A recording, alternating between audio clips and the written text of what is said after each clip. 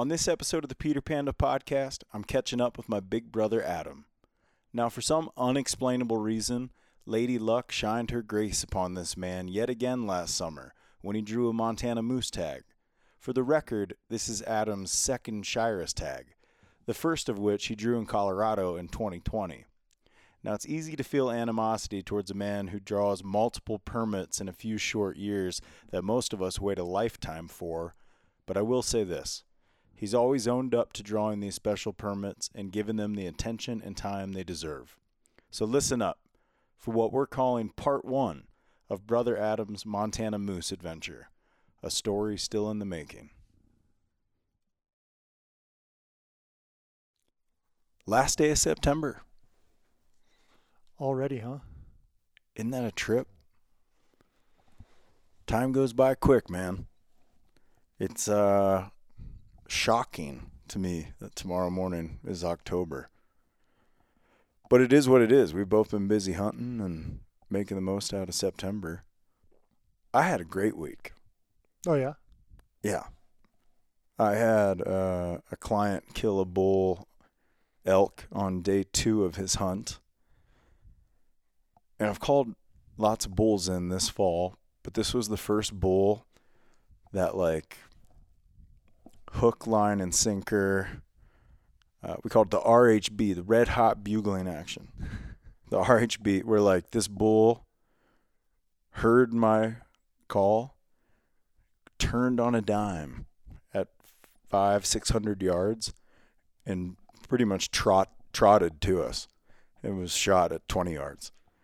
And died in 4 seconds. It was wonderful. Yeah, it's something I've never experienced. I don't know that I believe that that's how it works. It doesn't. I mean, for every time that happens, you'll have 99 other encounters with bull elk that don't go that way. Yep.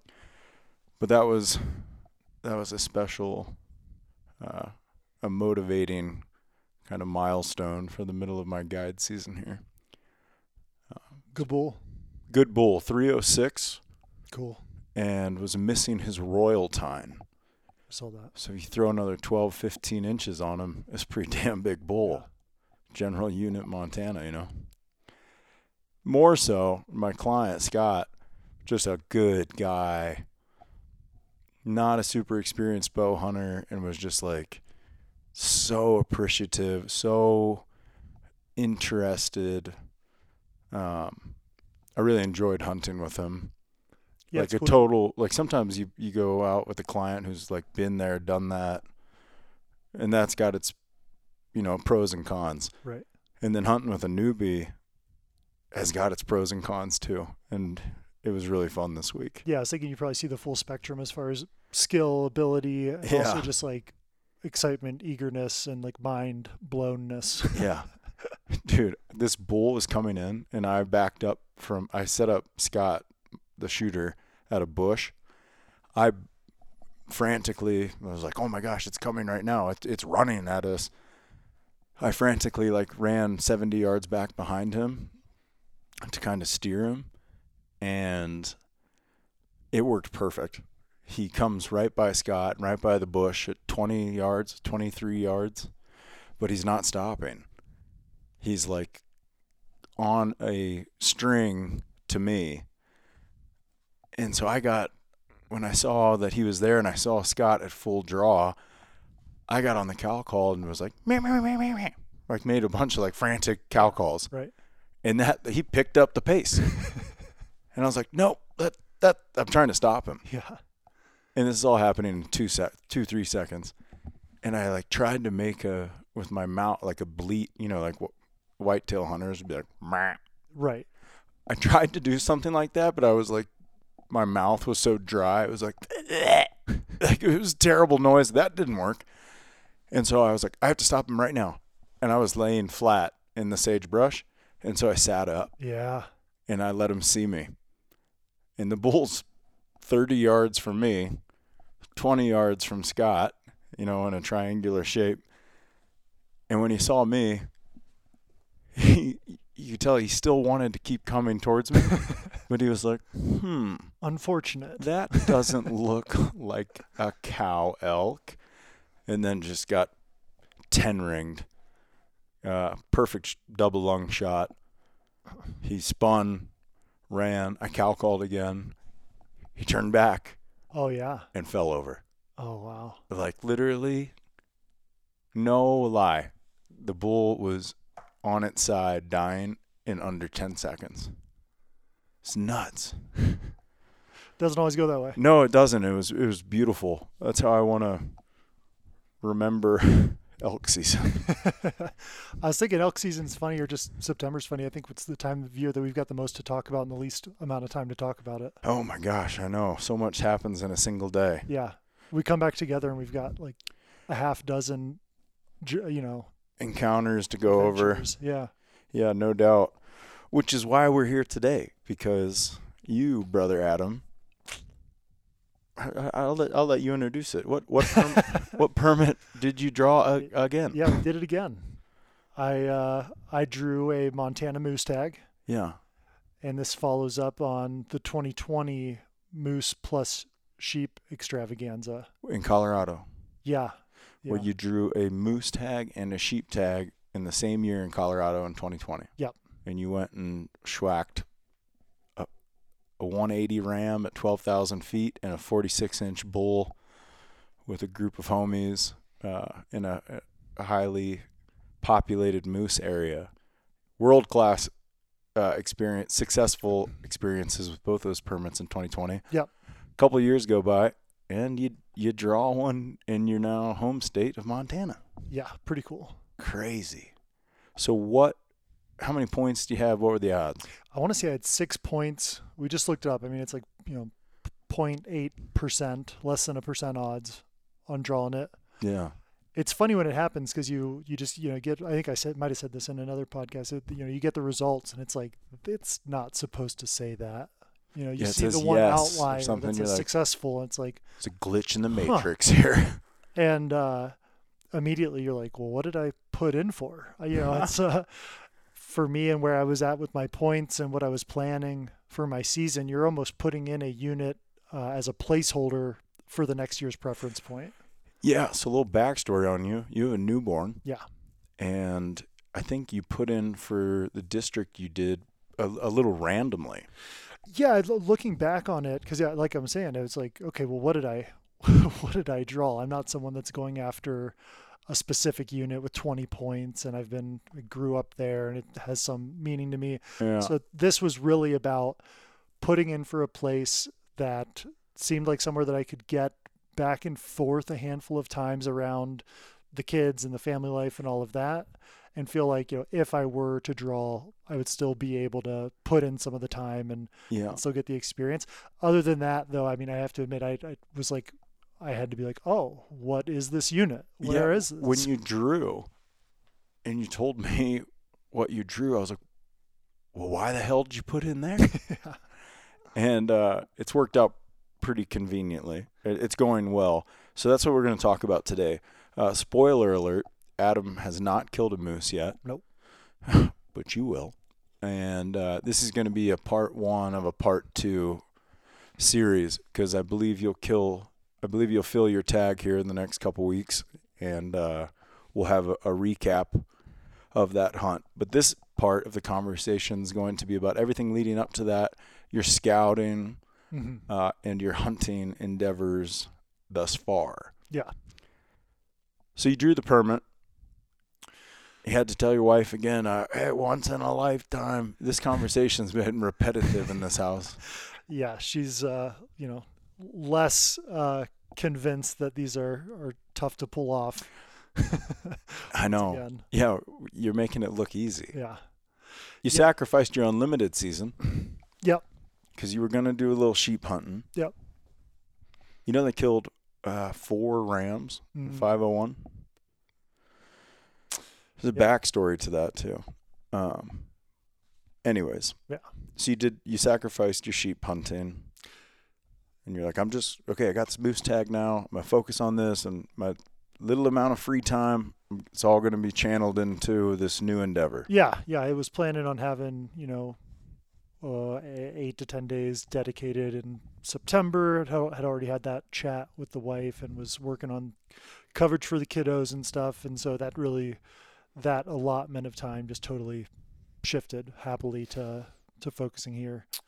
I drew the tag and, sent the obligatory text to like you and Randall and that sort of thing. And how many permits are in the area? Well, that's what I was going to get to. Randall's, I think, doing most of the research. I think I was in my car when I checked the results. And so Randall's texting me back, two tags. I'm like, oh, damn, that sounds pretty awesome. Do you know if one of them's a non-resident? It's not a non-resident this year. I don't believe so. It's a resident. Okay. Yeah.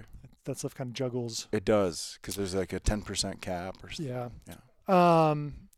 And so, I immediately get online and I'm trying to look up, and there's no forum thread. There's no search result for this unit number or a story of moose in there or anything like that. And so you start to back out to more generic terms for the area, things like that.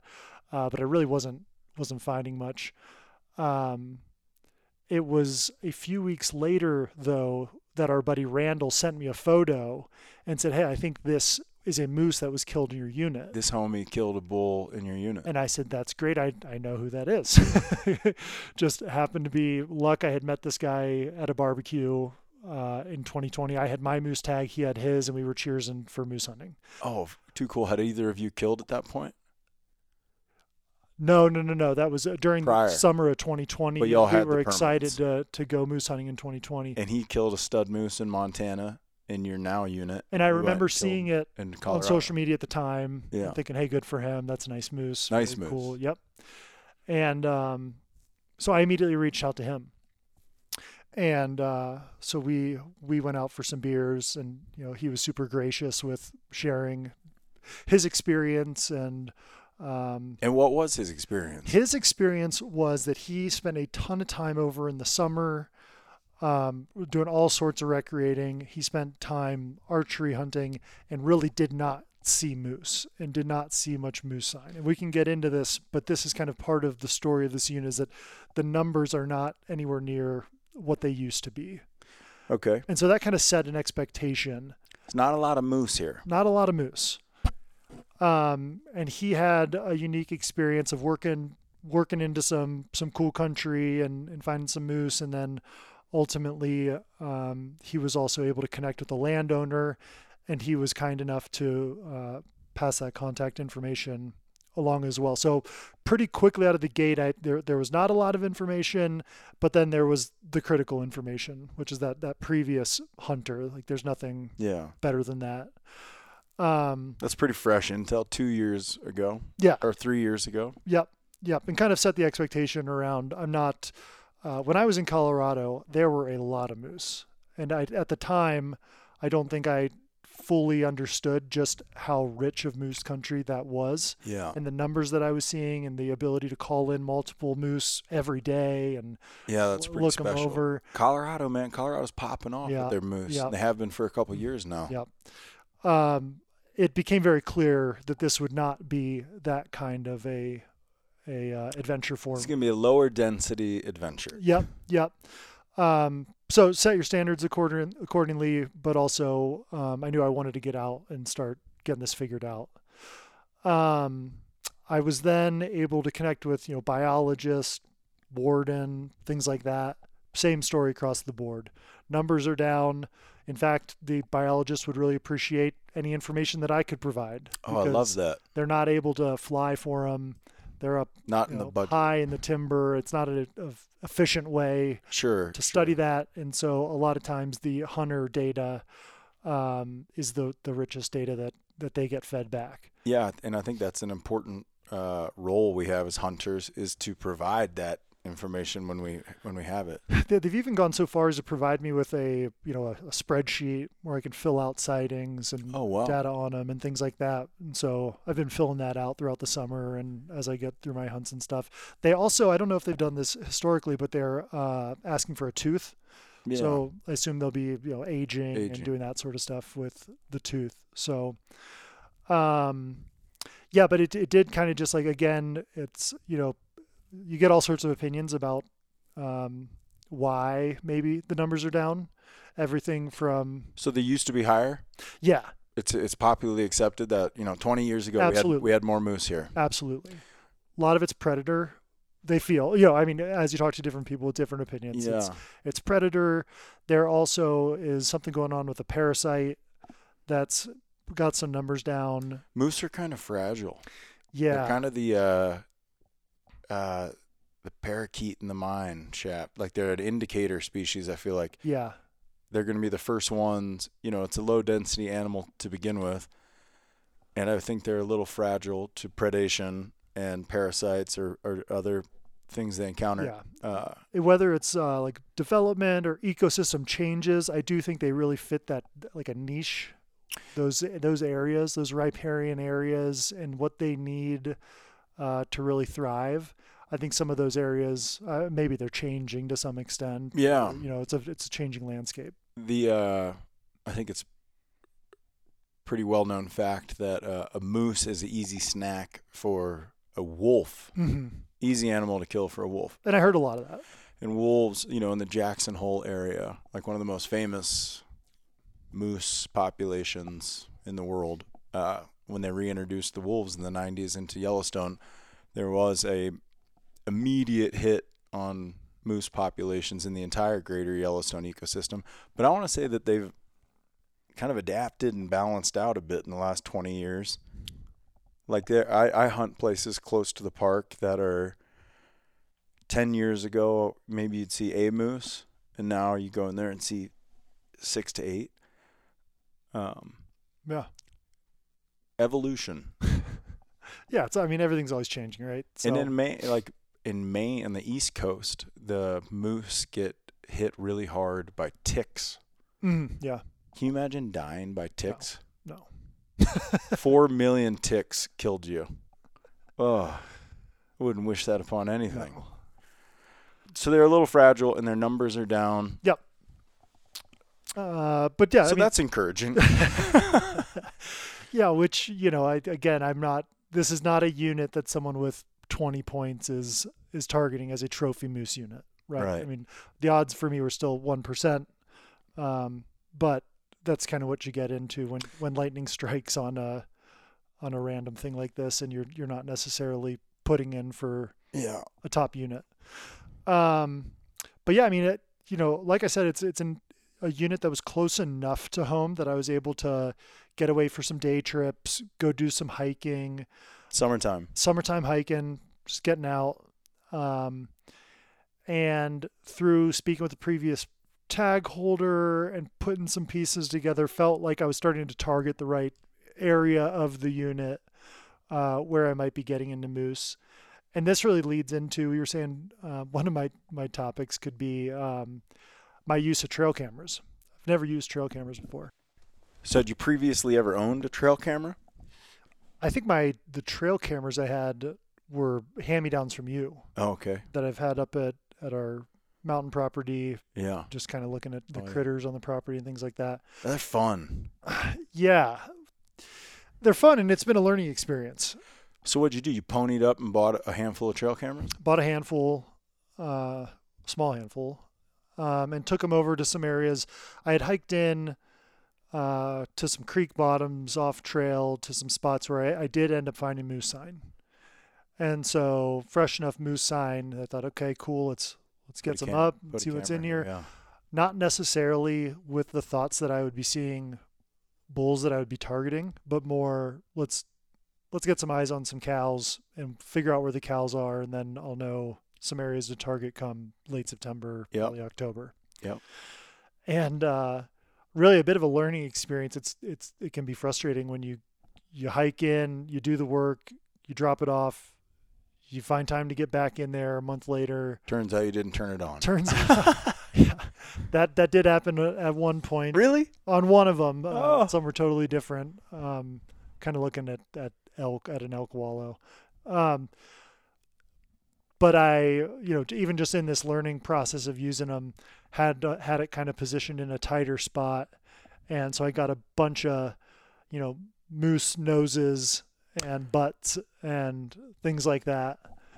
Enough to know they're there, but not necessarily enough to. So your cameras were too tight to the trails? In a few places, yeah. And it's like I've experienced this with deer and elk, where they'll come up. You'll get these hilarious photos of just like their nose and like their face, like right up. They're obviously like smelling and licking the camera. Yeah, well, then I placed a few in some other places where there were a lot more elk, and I was surprised by how curious the elk were to come up and not just to lick it and smell it, but to chew on it and rub on it. Yeah, and in multiple cases to really like move the camera so now it's facing the floor, you know. So I can show you. I've got an SD card full of hooves. No, a damn squirrel that was coming back and forth carrying nuts.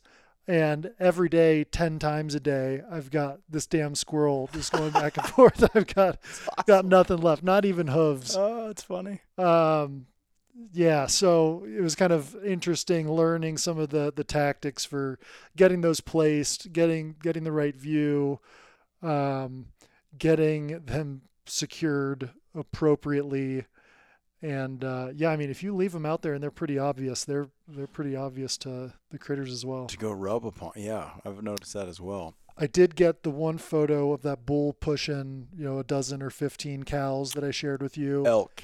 Yeah. Elk. Yeah. So it's a little bit of a safari for you because, the first half of September.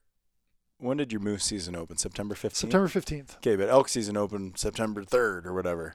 So you kind of were able to get out and do some archery elk hunting / moose scouting, or did you wait until September 15th and then kind of do the whole mixed bag together? So there was this idea that I will be in some pretty good elk country, and I've got 2 dedicated weeks. I've got the week of whatever it was, September 18th. Yeah.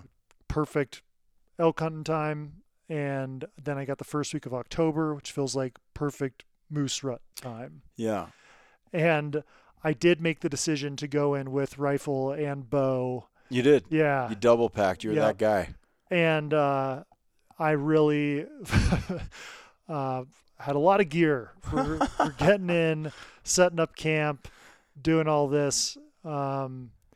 And, ultimately it was fun, but every time I was elk hunting, it felt like I should have been moose hunting. All right, so let's back up a little bit. So how did summer scouting wrap up? You never got a big bull moose on camera? No. Nope. I got cows. Moose. Yeah, we have to clarify species here. I got cow moose in a few different areas that have me feeling like, hey, when the rut comes around, I know where to be looking. That's the bait ball. I did not at any point get a photo of a big bull that I thought, a big bull moose that I was, how to target that. Yeah. It had me really going. So, but if anything, the trail cameras you used just kind of like validated or encouraged you that like, all right, there's critters in the area. For numbers being down, I'm at least looking in the right part of the unit where I do believe and know now that the moose are in there. Yeah. Yep. So come around to this week of September 18th. I went in for 5 days or so, backpacked in, set up camp. Yep. And got into really great elk country, plenty of bugles going off. You're hearing most of them at night, weren't you? Yeah, but I mean, those first few hours of the day were enough to have you thinking. Did you get any close encounters? I did. I've been archery elk hunting with you a handful of times. Mm-hmm. Everything else that I've ever done annually for the past 5 years has been me solo. Yeah, which is so cool. It's cool, and it's a steep learning curve. Yeah, I think it's the most productive learning curve because you have to make your own decisions. Yeah. And you have to live with them and you have to learn from them. And it's so easy when you're with someone else to defer. And I'm not saying that's always a bad thing. Especially if you're with someone more experienced, it's a great learning opportunity. But it's easy when you have a hunting partner to not take full responsibility for the decisions made. Yes. Be like, well, I don't know. We just kind of went over here because we wanted to go. Yeah. When you're alone, you calculate everything a bit more. Right. Yeah. I appreciate that side of it. There is also naturally an advantage to a 2-person setup on an elk, particularly with the call and response. And so that element of the learning curve, along with setups, solo setups, has taken me a while to get there. I'll also say for hunting, I've always enjoyed hunting solo. When you and I hunt together, I feel like neither one of us has to feel bad about pushing the other too hard, or it seems like we're on a similar wavelength and a similar level of activity. And as far as like endurance, or like who gets to kill something, or what? No, in this case I'm talking about the endurance and just the general go get it, whatever it takes type mentality. We're going to go up, we're going to go down, we're going to go up, we're going to go down. The minute that I'm with someone else that's not you, there's a tendency to be more accommodating. And I think that really throws me off a bit, because I'm quick to want to be accommodating, and it leaves me feeling like I didn't really go so out. Your conclusion is, if I can't go hunt with Pete, I'm going by myself. Which might work out for you. No. But especially with something like elk hunting, where you are just moving, and those are long days in the mountains. It's very involved, very interactive, very involved style of hunting. Yeah. So you did this recent stint of a solo backpack trip to go combo moose and elk hunting. Yeah, and it just ended up like, in the morning I would go and glass, and I'd have my spotter and my tripod and my rifle and my bow. Yeah, and then I would want to be prepared to just like drop in, because there's bugles underneath me. Okay, so just to clarify for people not aware of how all these seasons unfold, it is archery, elk, and deer season right now. But starting September 15th, it opened for sheep, goat, moose, and black bear rifle. So if you're crazy enough, you could carry a rifle and an orange vest and your bow and hunt all of these animals. Yeah, and I don't know that I'd advise it. No, I wouldn't. It was a bit distracting, and at the end of the days, when the elk stalks don't work out, you feel like you should have spent more time looking for moose, and when you're not seeing moose, you feel like you should be chasing the bugles, and there was a bit of that wrestling the whole week in my head. So your average morning on this recent trip, you're hearing bugles all night, elk bugles all night, and then you would hunt elk for the first hour or two of the day? Yep. And any close calls? I did have a few close calls. My closest call was probably on my final night. I was getting back to camp, and it was at last light, and it was just bugles all around.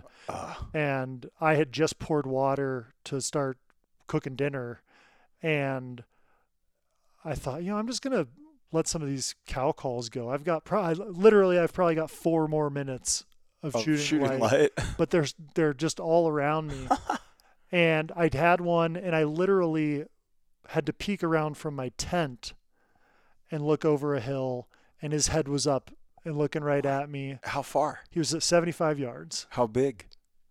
I'm not a great judge. Branch antler bull? But yeah, 5 to 6 point. Full frame bull. Would have been, I never ever would have questioned shooting him. And just one of those kind of like always be prepared things that I didn't follow closely enough. And he knew that I wasn't a cow, but God, he really wished I was. And so we did this dance out across the field at last light. And eventually one of his cows barked at me, and he peeled off. But there was that dance from 75 yards to 100 yards, back to 75 yards, 80 yards, 65 yards. Dark. And then he was off. Yeah, that's cool. So that was cool. And then I had an encounter on my last day where at one point I heard a moose raking and grunting below me. I was going to say, how you know it's a moose raking? But if the grunt. The grunt. The grunt's the giveaway.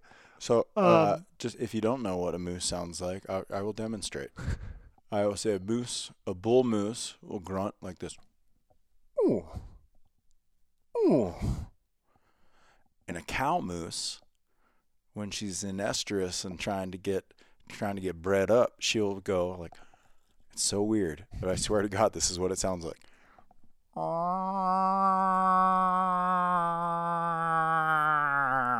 Yeah. very unique noises. That's pretty good. I'm not going to even redo it. I think that's close enough. Yeah. Yeah. But for the listeners' sake, please don't.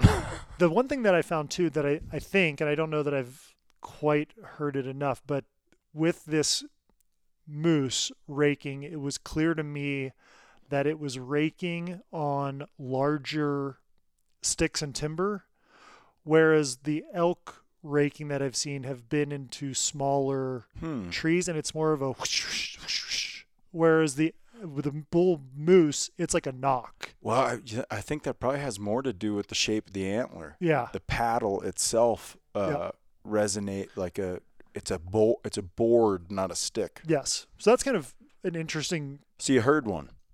Absolutely. Had one below me midweek. A cow called to him and he kind of shut up. Yeah. It's like that pre-rut. Maybe I should have tango. worked in on him a little more or whatever. But so anyway, this other close elk encounter that I had, I heard some raking and then took 2 steps and I could actually see through the trees a small tree whipping back and forth, just violently slapping over left and right. I love it. Yes. And tried to do some cow calls to get his attention. Didn't really work out. And then I thought, well, I'll just see if I can make a move in on him and kind of get aggressive. And I went towards him and he was gone when I got there, but there was the sapling that was just freshly thrashed and everything. So that was cool. I also had the frustrating deal where I had a camera over a wallow that I've hunted over a few nights. And it was like each night I didn't go and hunt there, the bulls were all elk. I'm sorry. The elk were all stopping by and going crazy. In shooting light. And so that was kind of a close call in like, man, I'm damned if you do, damned if you don't. Yeah, right. If one of these nights works out, I'll be here for it. Yeah. So, yeah, but, by the time you're up at your glassing spot and then down doing the elk and I've got my spotter and my rifle and my bow and this and that, it was, it was kind of a long week of like hauling that around out and there. Getting around. It did, though, put me in a position one day, midday, there were no elk bugling, and I went down into some aspens and I called for moose and gave the cow call that you just showed us. And very quickly I did have a younger bull come in on that call. That's the video you shared me. Yeah, and that's I just so that to cool. my Instagram. How close did that bull come to you? I think I probably got to within 15 feet of him That's or so. Feet, not sorry, yards. not 15 yards. 15 yards. So, okay, yeah. It looked close. And because I've got the experience in Colorado where I was kind of setting up over these bigger openings. You got to create shot opportunities. And the bull would kind of come out into the opening and show its side and kind of work back and forth and then make a pass by where it thinks you are. In this case, it was thick aspens. And so all of a sudden he's just there looking right at me. And then I was able to cow call a few more times to bring him up a bit closer. And then he kind of was pacing in front of me. It's my best close distance. Estimation from that video is probably like a 3-year-old bull. Yeah. I mean, he's probably like 30, not like a juvenile. I think he had front forks that were starting to split and stuff, but not a bull I was going to target. But yeah, we need to back up though, because there was on opening morning, there was a nice moose spotted. Yeah, right. Opening day, made a trip over there just for the morning. I've got a glassing spot over some good moose country that I'm excited about.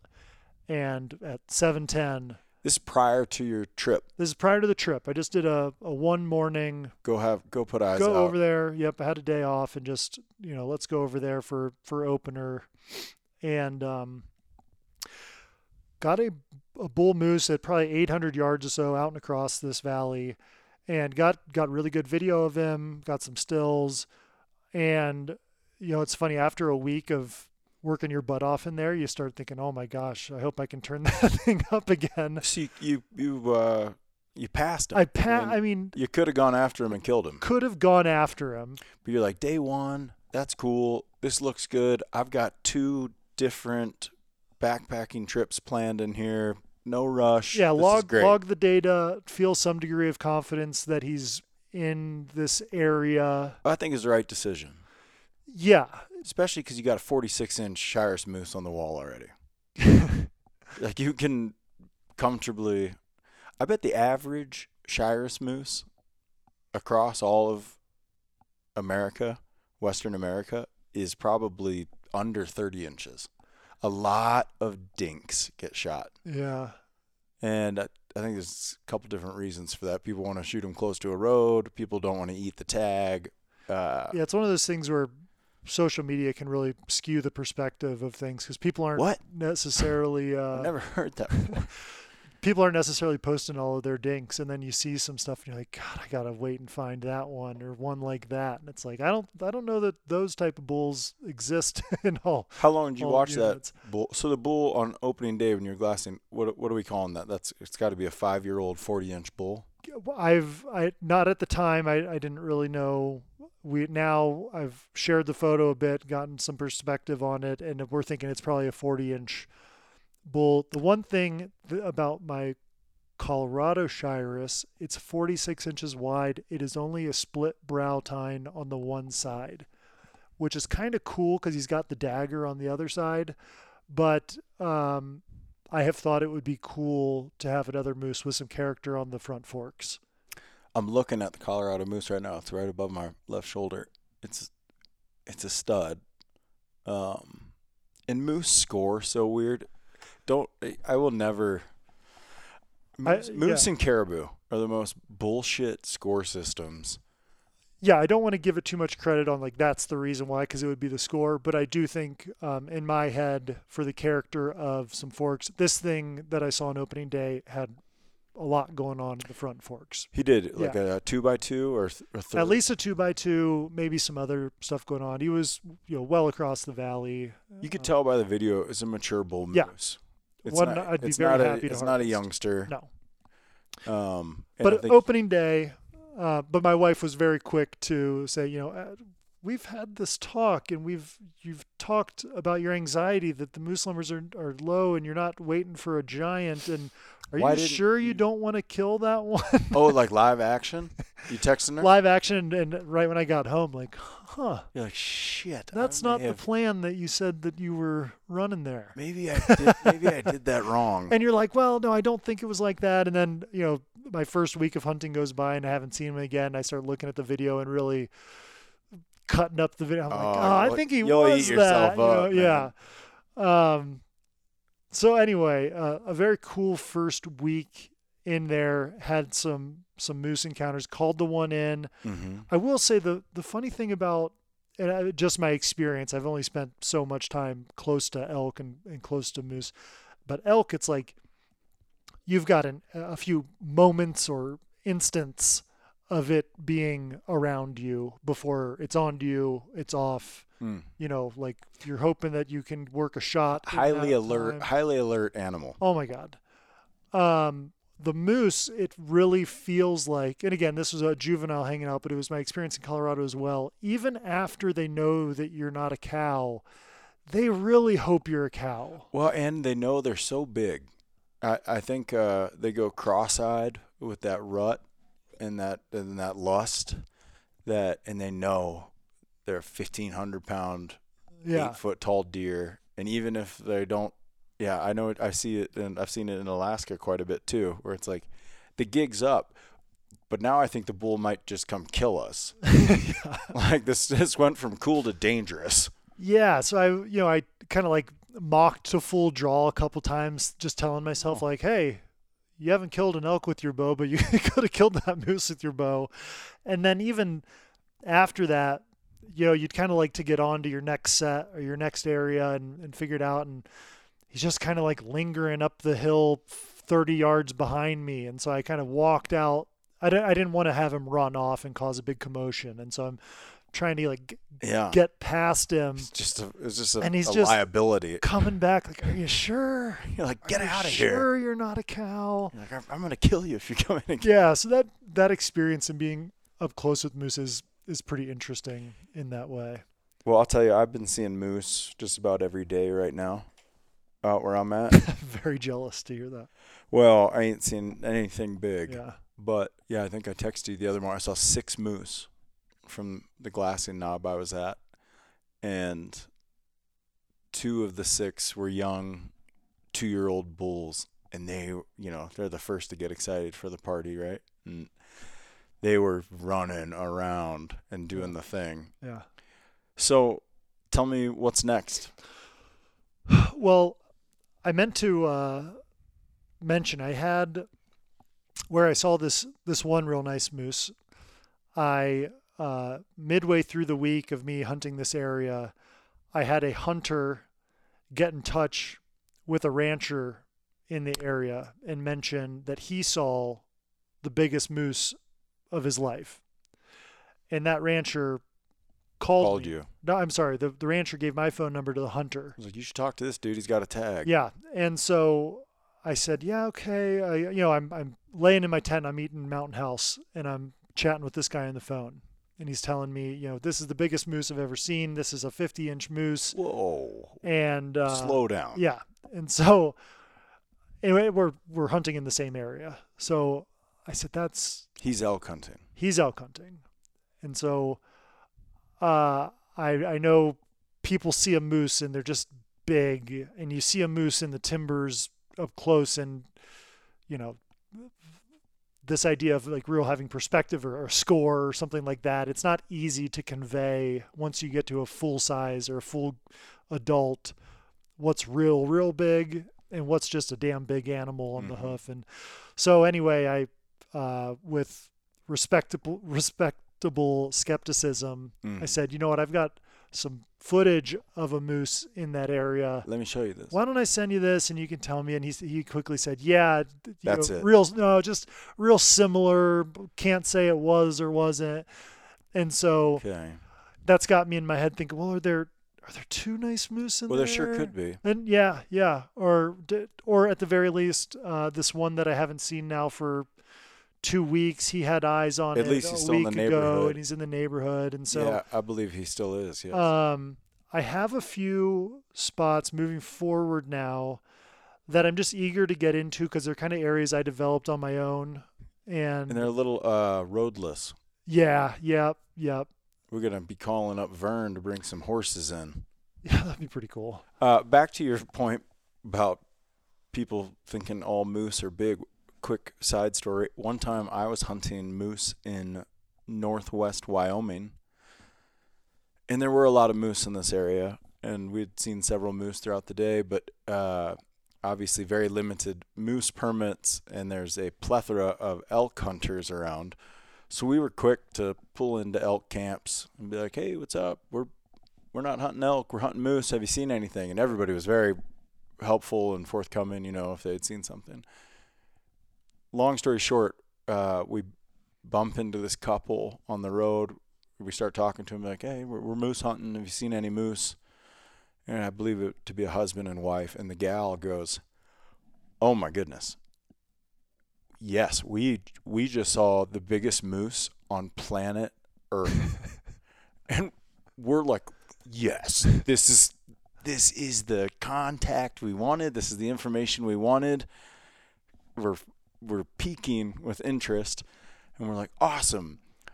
Where was it? And I happen to be looking for the biggest moose on Earth. Yeah, and they're like, it's a couple miles back here, and derp, and we're like, that's great. So how if you had to guess, how wide or what would the fronts look like? She was like, oh no, it wasn't a bull. It was a cow moose, but it was the size of a freaking horse. And I was like, okay, we are not all speaking the same language out here. That's like when I told you when you walked in the door, we got our mom in town. Yeah, same story. My mom gets home and said, you got the biggest deer down at the bottom of your neighborhood. I thought, oh, my God. And there are big deer in this neighborhood. Yeah, I said, let's go for a walk and go find it. What kind of buck was it? Oh, no, it was a doe, but it's just real big. Just a big, thick girl. Yeah, we don't use terms like that to describe does so around funny. here. You're getting me all worked up. Yeah, you got to gauge. You gotta have that you got to take people's experiences with a grain of salt. So Megan's at a bachelorette party. Got my mom in town this weekend, and then she's going to help with some coverage. That's she's my mom too. Next week. She was my mom first. Yeah, that's true. You got me on that one. But I think it's popularly accepted that she loves me more. So Monday morning I'll be back at it. And I've got the week ahead to be over there. What's your forecast? Forecast looks great. Looks wet this weekend. No, maybe did it back off? Kind of backed off. Looks like it'll be in the 60s and down into the low 40s, and it should be pretty comfortable. I've got a few of these places that I want to hike into and go see, and it will be an interesting dance around how quickly I work to develop some of these areas where I found sign. I know there's cows, but I haven't laid eyes on anything, and how quickly I go back to what's known and try to turn up the moose that I now would be very, very pleased with and all that, or find a different one there. So yeah, it'll be interesting to see how some of that plays out, and how many days I ultimately take, but it'll be kind of load up the ATV and plan to do a little bit of everything, pop it into some different zones there. Where you at with your elk tag and carrying a bow and a rifle? How committed are you to killing a moose with a bow? Where you at? I don't know that I was ever committed to killing a moose with a bow. I think I will probably just carry the rifle now. And you can carry the rifle now. There's gonna be a bull elk at 10 yards. Yeah. I gotta be. I think I gotta be okay with that. Would be a rifle hunter, but have the bow at camp, or have the bow on your backpack or on the ATV around. It just doesn't help me at camp. It doesn't help me at the truck. It doesn't help me at the, and then I carry it into camp, and then I gotta. Well, your rifle's good. Your rifle's good for a black bear and a moose in the area. Yep. Your bow would be good for all of those, plus elk and deer. But you probably gotta stay in your lane and focus on what you're doing. I think given the relative time constraint with family and work and all the things, it's probably to leave that home as a distraction versus. How long is mom going here? Elk hunting? Oh, they just bought a house. She's in town to indefinitely. Yeah. They just bought a house over in Paradise. I think they'll drive when they go home. So yeah, I think I'm pretty comfortable, and I feel like I've given my elk days and my elk lust was pretty well spent over the past week, and I feel like next year I'm a few steps ahead of where I was this year for archery elk hunting. Mm-hmm. You ain't gonna have a moose tag next year. No. So I think I'm pretty confident in just running the gun and getting in and out of my spots and moving a little bit more freely than I was. I am guiding again this coming week, and I hope so badly that my client tags out quickly and I can hustle over and hunt with you. Yeah, that'd be great. At the very least, I would drop everything and come pack one out. You're on the list. Yeah. It's a list I don't know. List that you might not want to be on, but, I'm on it. Yeah. I know. I've got a few people that I'm like. Oh, well, yeah. We got friends and horses and mules around. Yeah. I think a majority, if not all, of the hunting itself will be done solo, which is just kind of cool. Might end up looping in with Randall for a few days, which is, always the best time. Well, he is a doctor, so that could be helpful. That definitely comes in. Yeah. Yep. The academic advances that he could provide you with are really probably helpful. Yeah. He's also a moose killer. He's killed a Montana moose. Yeah, he's a big moose killer. Big moose guy. Yeah. Yeah, and that's his backyard now. Yep. So, Monday, you packed up? What's left to do before you hit the road? I just went and bought some more snacks so I can get my food put together. Love a good snack pack. I feel pretty well put together. Got the truck cleaned out a little bit, washed off the ATV. You say your truck looked very clean. And then I realized your back bumper's smashed in. Oh, don't worry about just that. a little bit. That's Just a little. fine. Yeah. Yeah. You should see my truck. All right. Very good. Well, this is part 1. And we're going to have this conversation again, hopefully like in a week or something. Yeah, let's do it. Over a Traeger full of moose meat. Yeah. Roasting out back and holding some antlers and getting to hear the full recap. I hope you find the bull that you saw opening day, and I hope even more you find his big brother. Yeah, right. Good luck. Stay safe. Thanks, bud. Don't miss it.